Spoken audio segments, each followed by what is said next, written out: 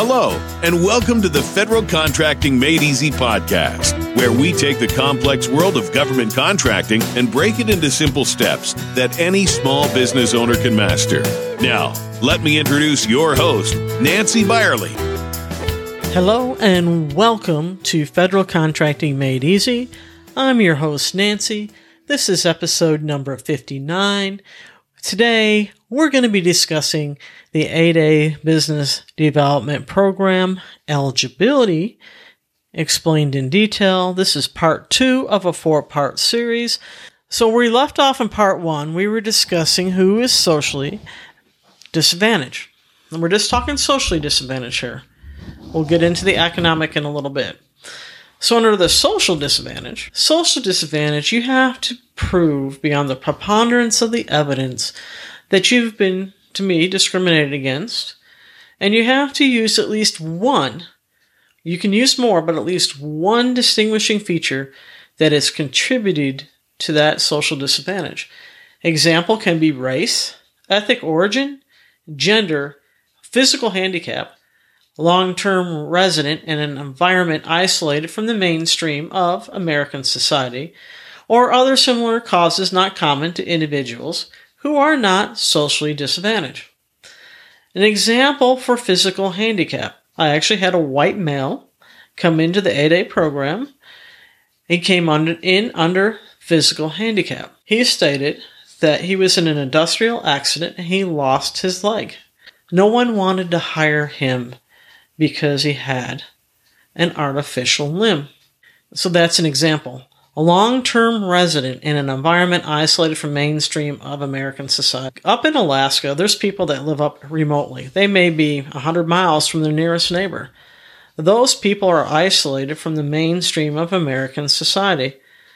They're not close to these people. They don't know what's going on. They know of the internet. They don't know, but they don't have the same advantages of those who are in American mainstream society. And lastly, the disadvantage has to have happened in the United States, not in some foreign country. Remember I said earlier it has to be chronic and substantial.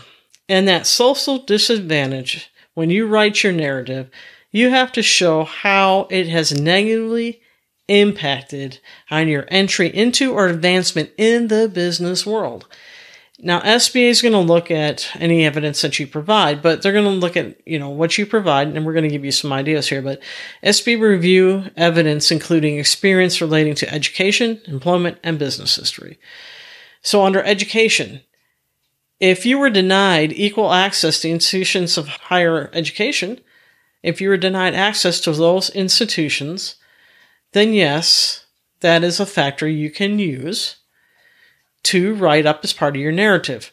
If you were excluded from social and professional association that other students or teachers were allowed to be in, that also can be used. Denial of educational honors that you rightfully earned, you bet you can use that. And social patterns or pressures which discourage the individual from pursuing a professional or business education, you can use those also. Now let's discuss employment. Were you unfairly treated in any hiring, promotions, or other aspects of professional advancement? Were you paid less and had less fringe benefits or other terms and conditions of employment? You can write that up also, and you're going to have to show justification and proof. If you had retaliatory or discriminatory behavior by an employer, have somebody write up an affidavit that said, yeah, I witnessed this. And any other social patterns or pressures which have channeled the individual into non-professional or non-business fields. You can use those.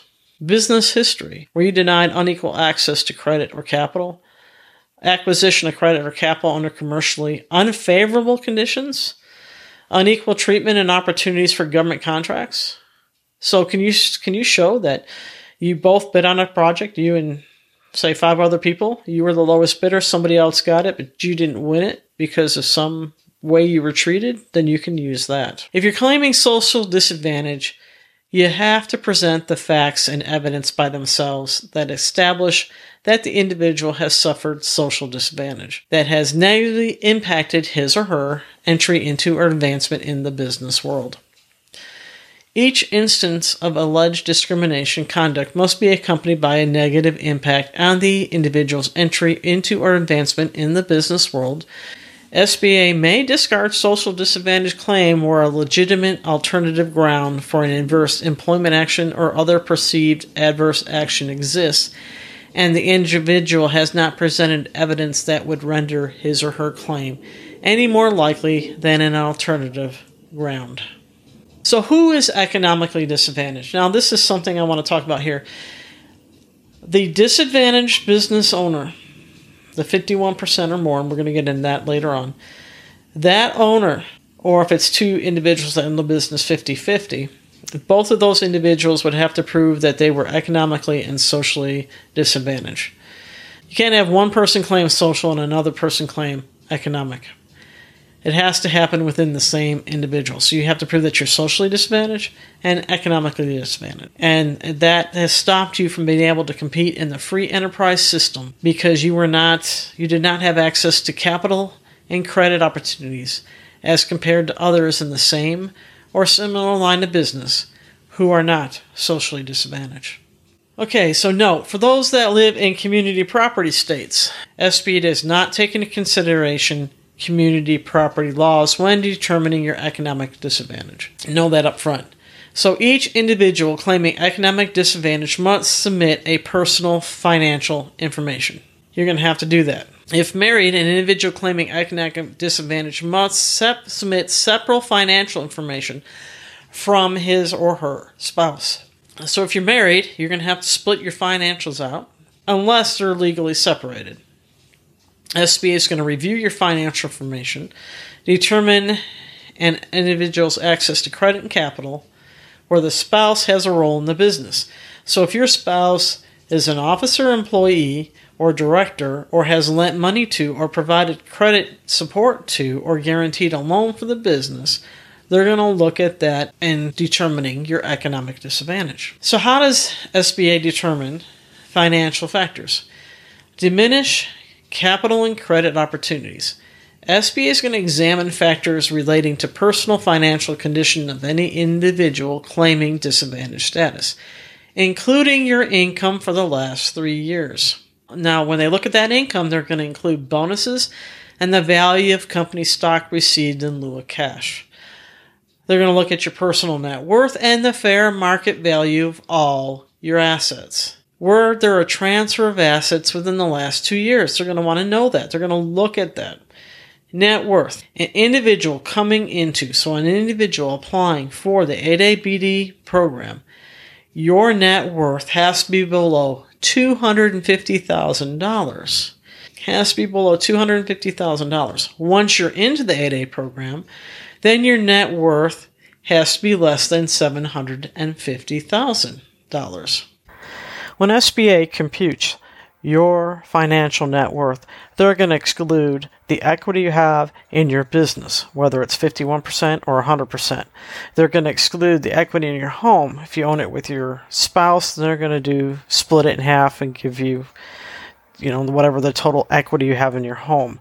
And they're going to exclude any monies you have in an individual retirement account as long as you are not retirement age eligible. If you are, then they're going to add that back to the total amount of your net worth. Now, they're going to adjust an individual's gross income average over the 3 years preceding. So your individual's adjusted gross income average over the 3 years preceding submission to an 8A application, if it exceeds $250,000, SBA is going to say you're not economically disadvantaged. After acceptance into the program, SBA presumes that an individual is not economically disadvantaged if their adjusted gross income average over the 3 preceding years exceeds $350,000. Now, they're going to know if you had to use some money and take money out of the business to pay taxes and you're through a S Corp or something, then yes, they're going to realize that, but you're going to have to point that out to them. Then they're going to look at the fair market value of all assets. An individual will not be considered economically disadvantaged if the fair market value of all assets, including primary residence, the value of the business. If it exceeds $4 million, you're not going to be able to come into the program. SBA is going to say that you're not economically disadvantaged. Once you're in the program, it cannot exceed $6 million. The only thing they exclude are funds invested in an IRA. So how does SBA determine unconditionally owned and controlled by one or more disadvantaged individuals? So the applicant participant has to own at least 51%, and it has to be unconditionally and directly owned by one or more socially disadvantaged individuals. So at least 51%. So if you're a husband and wife and you're coming in and you each own 50% of the business, according to SBA, you both would have to apply. So the ownership also has to be direct. If you have a public offering, you're going to have to notify SBA before it gets to that point because they're going to have to get permission from SBA. And community property laws are going to be in there. We talked about those earlier. So when we look at control, SBA doesn't say control is not the same thing as ownership. An applicant or participant must be managed on a full-time basis by one or more disadvantaged individuals who possess required management capabilities. That disadvantaged person that's working full-time must be working full-time during normal working hours of a similar business. So if you're a construction worker and they work from, say, 6 in the morning to 6 at night, then you must be working around 6 in the morning to whenever whatever time later. But you can't be saying, okay, I work at night. That would not work if the normal business does not work at night. The disadvantaged person has to be the full-time manager, and he or she has to hold the highest officer position and be physically located in the United States. So you can't be trying to operate a business while you're overseas. You have to be physically located in the United States. Does that mean you can't travel out of the United States? No, it just means that you work 99% of the time you're in the United States working on your business. For success, this is probably the number one reason most companies do not get into the 8A program. You have to possess reasonable prospects for success in competing in the private sector if admitted into the 8A BD program. Most people's businesses say, well, I want to come in and I'm just going to come into the 8A program and I'm going to do the 2-year waiver and I'm going to come into the program, and it doesn't work. You have to show that you have potential for success. In order to do that, that means you need to have some contracts of some sort. That can be in the commercial or government world, but you're going to have to show that your business has a potential of succeeding. And whatever NAICS code you come in under, that is the revenue or the NAICS code used for the actual application. So if your business is in construction, but you're doing something like selling something online or becoming a broker, SBA is going to say, no, you don't have the potential for success. So it's got to be in your primary NAICS code industry. They want to see a full 2 years of experience before submitting that application. They're going to want to see 2 full years of tax returns prior to submitting that application. If you don't, then you're going to have to submit the waiver. They're going to want to see 2 full years of financial documents before you come in, unless the waiver is granted. I really suggest you don't come in using the waiver. I highly, highly recommend you don't.